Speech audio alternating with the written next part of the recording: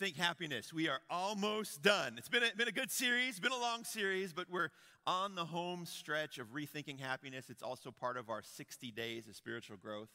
Pastor Rob will be back next week to land the plane on this series in the final thought through the Beatitudes, which has been really, really good. I love studying Scripture and going through portions and taking our time because there's so much stuff in there. Through the course of this series, I've had an opportunity to interject a few things, not necessarily part of the Beatitudes, but more challenge for you and I to grow.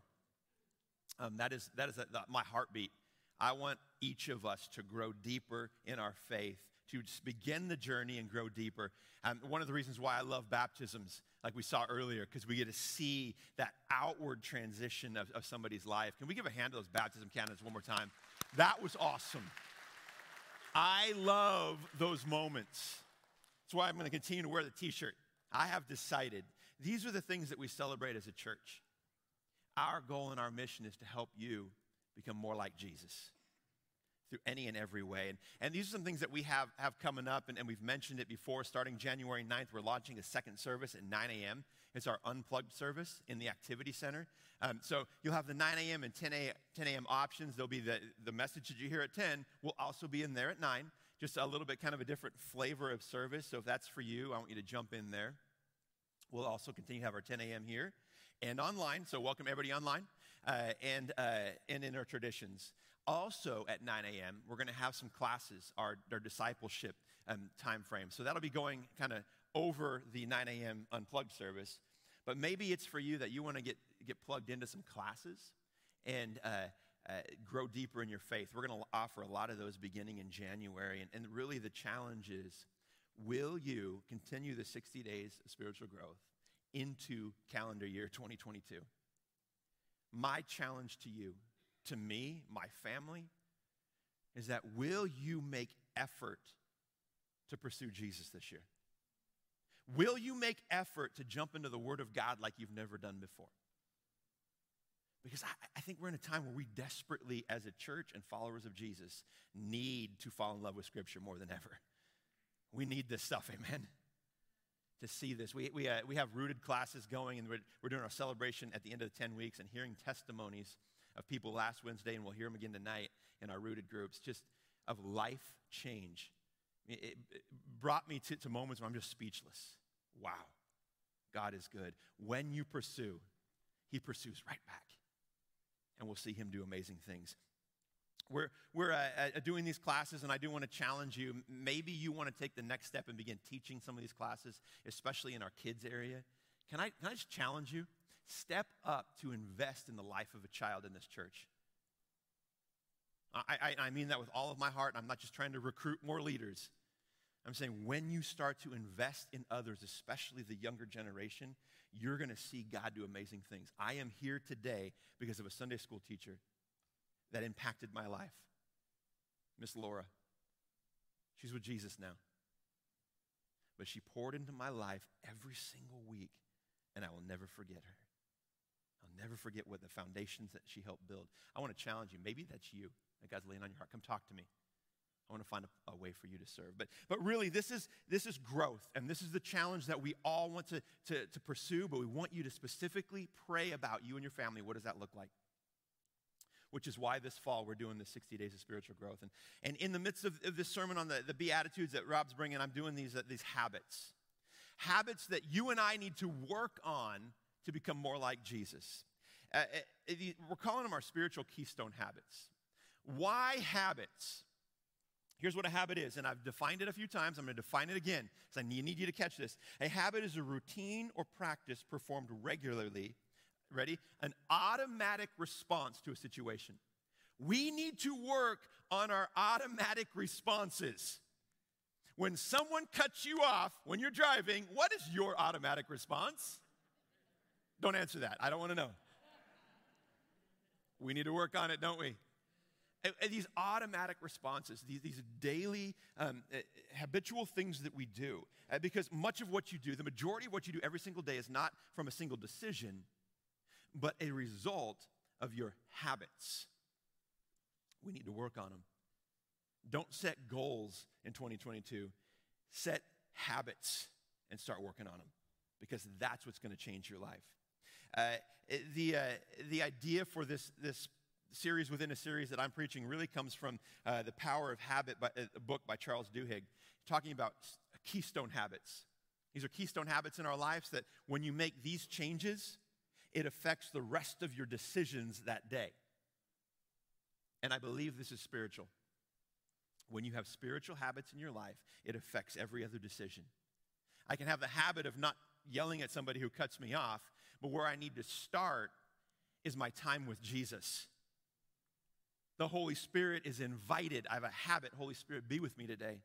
I wake up in the morning and I read scriptures. I grab my cup of coffee because, Jesus and caffeine equals awesome. You wake up and I let Jesus speak to me, and it affects the rest of my day. These are spiritual keystone habits. And everything else in life really rests on that and is affected by that. We talked a few weeks ago about two of the most important ones, our spiritual keystone habits of daily devotions and our prayer time. I think none of you would argue with me. These are the most important. We need to work on our daily time with Jesus and our constant conversations, prayer with Jesus. Last week, we talked about the spiritual keystone habit of repentance. That's a tough one because Jesus reads our mail and he speaks to us, but we need to learn to deal with it. To introduce my fourth keystone habit, I have with me a roll of toilet paper. That's right. When was the last time you heard a sermon with toilet paper? I learned in the last year and a half that I can't survive without 700 Costco-sized rolls of these in my house. How many of you are with me? Like, this is gold. And it's hard to find. And I know it's kind of joking. You may have heard a lot of stories about the importance of toilet paper. But it is hard to find, isn't it? Still hard to find. And so I did some research this week. And I just went online and looked at some of the things that have happened over toilet paper. I was shocked to learn that there are people in jail today over toilet paper. Like, where have we gone as a society? I watched these videos of there's this one where this gal had this, I'm sure she had a bad day, so there's a lot of things going on that I don't see, but she had this cart full like this. And somebody had no toilet paper, and she bought all of the store out. And this one person said, can I just please have one pack? And like her face turns like, not even one! Like, wow! I need my toilet paper. So these things happen. I watched somebody like physically slap another lady because she took the toilet paper. Like, wow. I will say it's not all bad because I did read one story where this gal bought the last 12-pack in a drugstore. She was checking out, and there was this guy in the next counter over buying and saying, do you have anything left, please, because I'm desperate. So she buys it, cuts it open, and gives him half the rolls. They find out they're both single. They go to dinner that night, and toilet paper brings us together. There are good stories. But I started studying, and if you know me, I like to study the psychology of these things. Why do we panic buy? Why do we panic buy? As psychologists tell us, it's because of the fear of the unknown. And if I hoard 700 packs of these, it really gives me this false sense of control in a bad situation. Like, I can control my future if I have 700 rolls of toilet paper. I mean, that's joking, kind of tongue-in-cheek, but we're all that way, aren't we? I panic buy. I try to do whatever I can to control it. And the bad news is just over and over and over. Bad, bad, bad. So I got to control more and more and more. It's stressful. I turn on the news and it's just more fear. Here's a secret from me to you. That's never going to go away.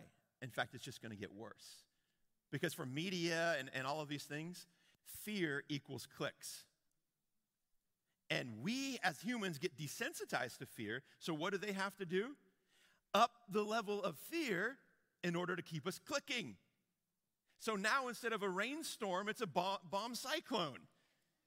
Like, right? There's some terms I'm like, where did that come from? It's got to get worse to keep us there. It is exhausting keeping up with this stuff. What's going to be the next panic buy of, is it going to be toilet paper? Is it crackers? I don't know. Now listen, it's okay to be, I think we should be prepared. Don't get me wrong. I'm not making fun of that because we do need to be prepared. But we don't need to go buy all of Costco's toilet papers in one shopping trip. We panic buy because we don't understand.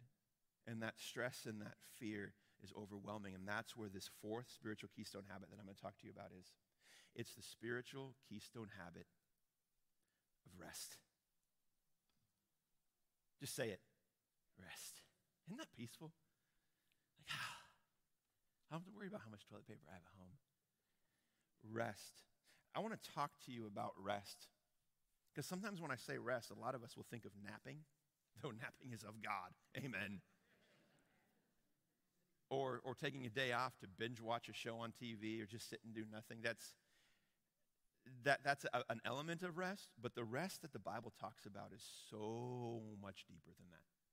It's so much greater. And not only brings physical rest, but spiritual rest in the midst of the stress, chaos, worry, and fear. Rest is something that we need to discuss and put as a habit in our lives. And that is the way that God designed it. We're going to look at rest in the Old Testament, the patterns that God set up in the first few books of the Bible.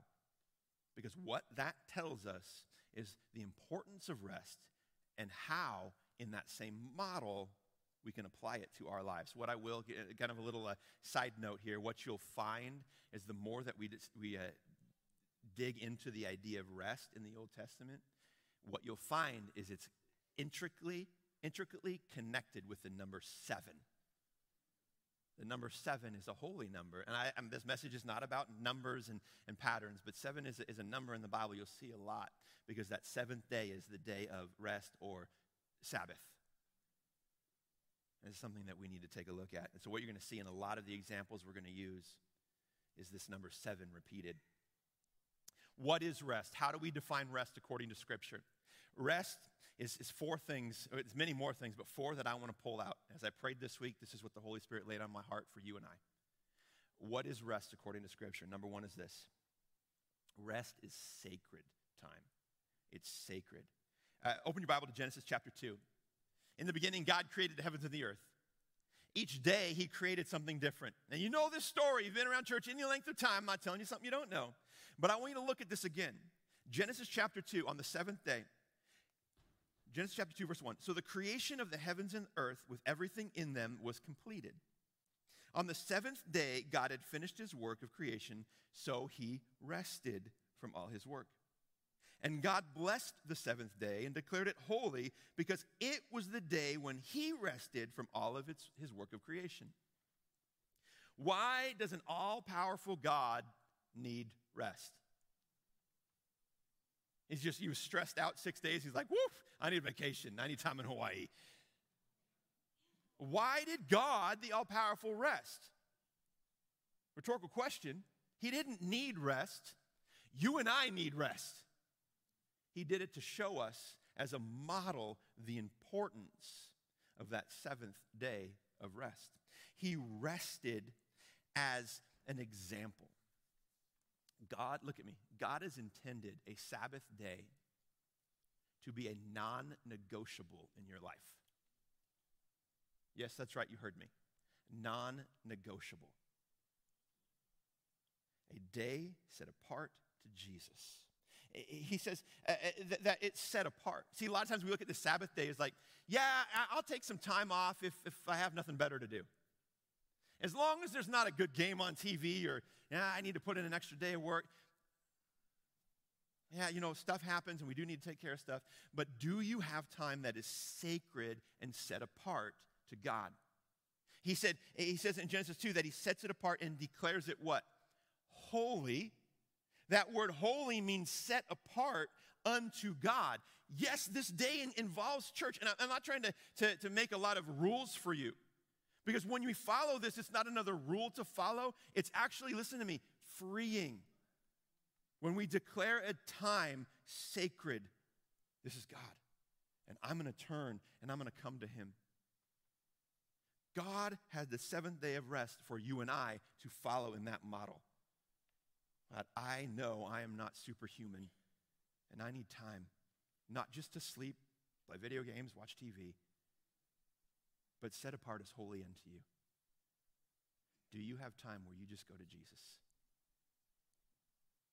Jesus said it this way in Matthew 11:28, "Come to me, all of you who are weary and carry heavy burdens.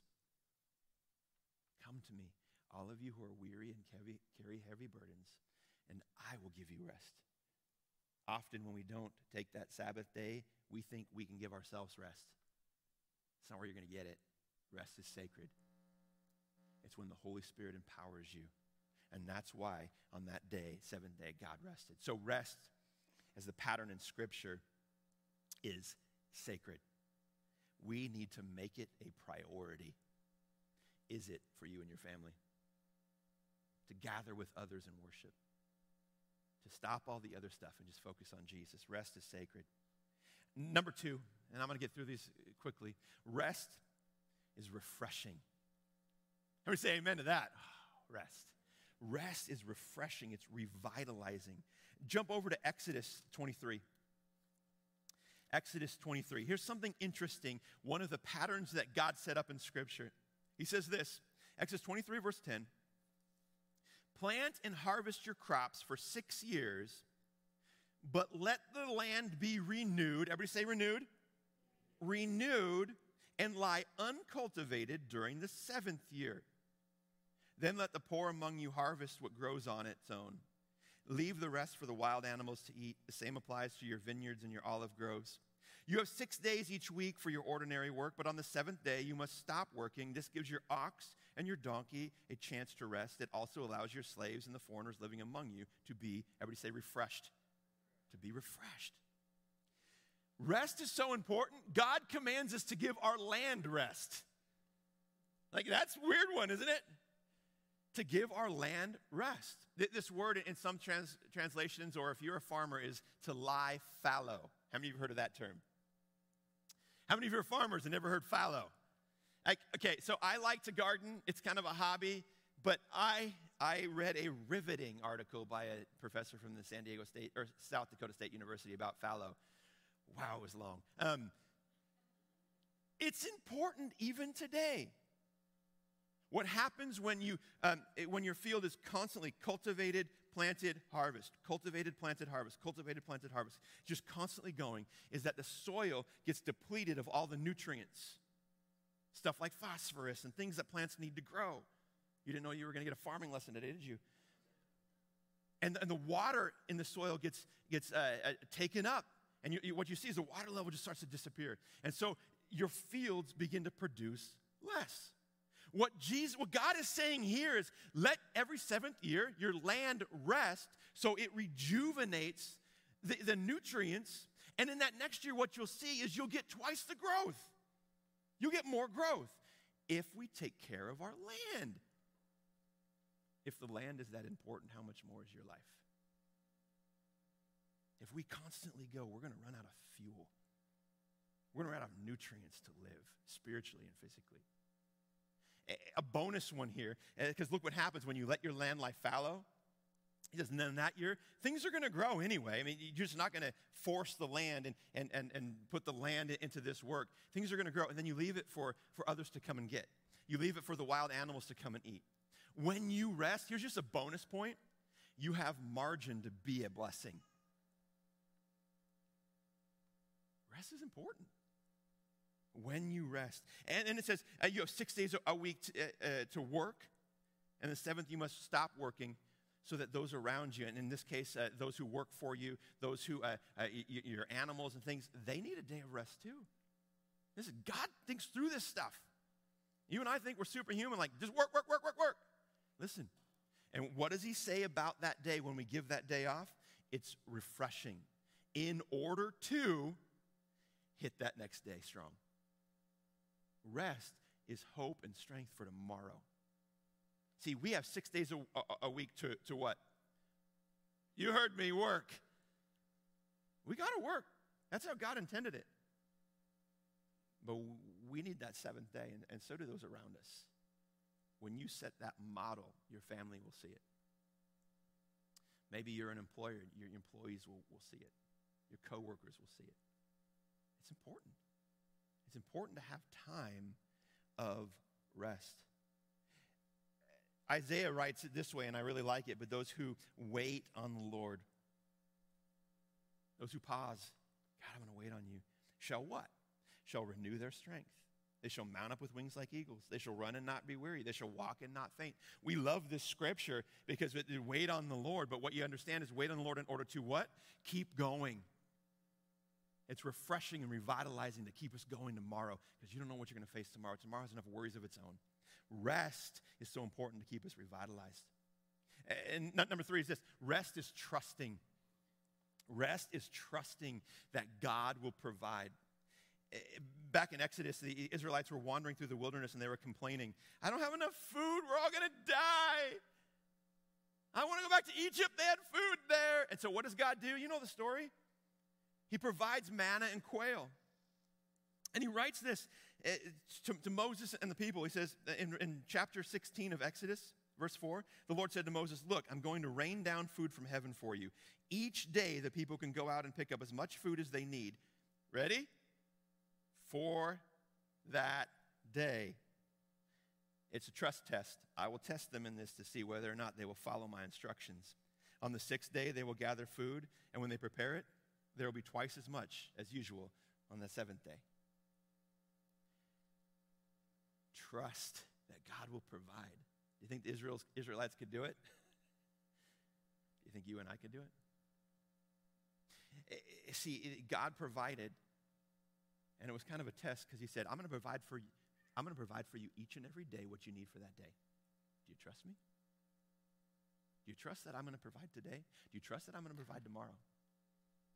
Without trying to hoard toilet paper. Look what the Israelites did, and I think it's no different than you and I sometimes. Verse 19, then Moses told them, do not keep any of it till morning. Verse 20, here it is. But some of them didn't listen and kept some of it till morning. But by then it was full of maggots and had a terrible smell. Moses, I think maybe God angry with him. I told you I'd provide. Do you trust me? I told you I'd provide. Why are you trying to work so hard to provide? I'll provide. I got tomorrow. Doesn't mean we don't prepare. No, that's not what this is saying. What it's saying is you need to learn to get to a place where you trust that God is going to provide for you.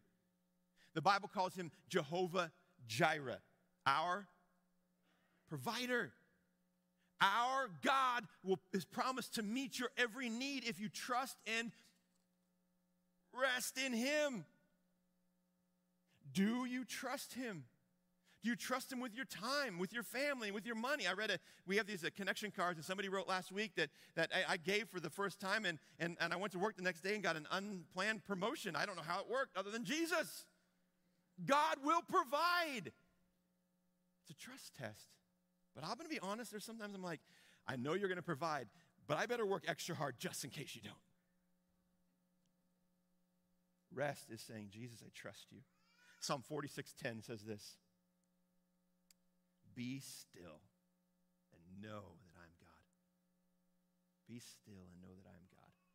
See, sometimes we live crazy busy and stillness is far from us. And then we forget that second part. Like, I know you're God, but I got control too. This word still is a Hebrew word, rapa. And it means this. It means we're going through life like this, white-knuckling through life, hanging on, because if the harder I hang on, the more that I'm gonna make it because I'm strong enough. Be still is a word, rapa, which means to slacken. And what the author of this psalm is telling you and I, slacken, be still. God's got this. He's stronger than any of the strength that you have in white-knuckling every part of your life.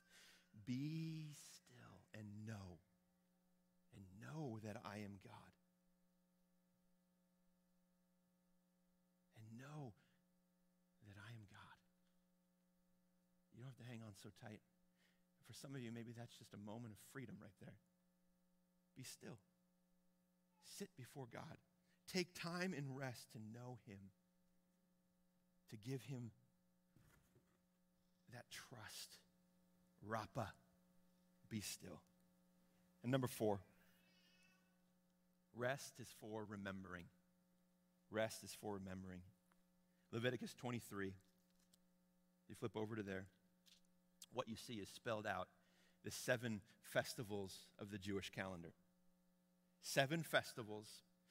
And they are these. You read about in Leviticus 23, you read about Passover. You read about the Feast of Unleavened Bread. You read about the Feast of First Fruits, the Feast of Weeks, the Feast of Trumpets, the Day of Atonement, Feast of Tabernacles. I wish I had time to go through each and every one of these, because they are powerful. We don't have time for that. I want you to go study that. But what it says in Leviticus 23, verse 37, these are the Lord's appointed festivals. Celebrate them each year as official days for holy assembly by presenting special gifts to the Lord, burnt offerings, grain offerings, sacrifices, and liquid offerings, each on its own proper day. What they're saying is this. God is saying, not only do I want you to honor the Sabbath and that 7th year, but I'm going to give you festivals. I'm going to give you time to stop and celebrate, to lay your sins out before God, to let him cure it, let him heal it. But more importantly, to spend time giving honor and praise and glory to God, remembering what God has done. Because many of these festivals were tied to events that God has done, provided deliverance and healing and freedom in their past. And what they says is stop, take time to remember what God has done. Rest. Take time to remind your family what God has brought you through.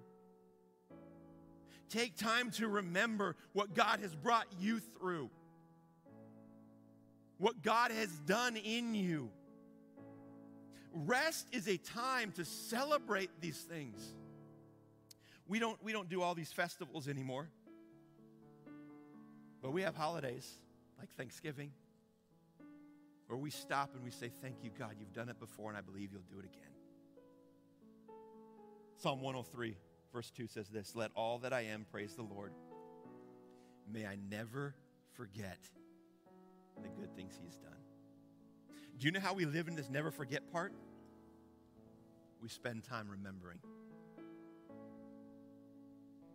Have you written down things in your life that God has done? Have you stopped to just say, God, look at this list. You have been so faithful to me. That is rest. It's sacred. It's refreshing. It's trusting. It's remembering. A week like Thanksgiving isn't just a short week to have some time off work, though. That's great, right? Don't get me wrong. I like to eat and take time. Be with family or whatever that looks like, whether it's just you or your family. Can I challenge you this week to rest? Grab a pen and paper and begin just writing down. God's been faithful. He's been good.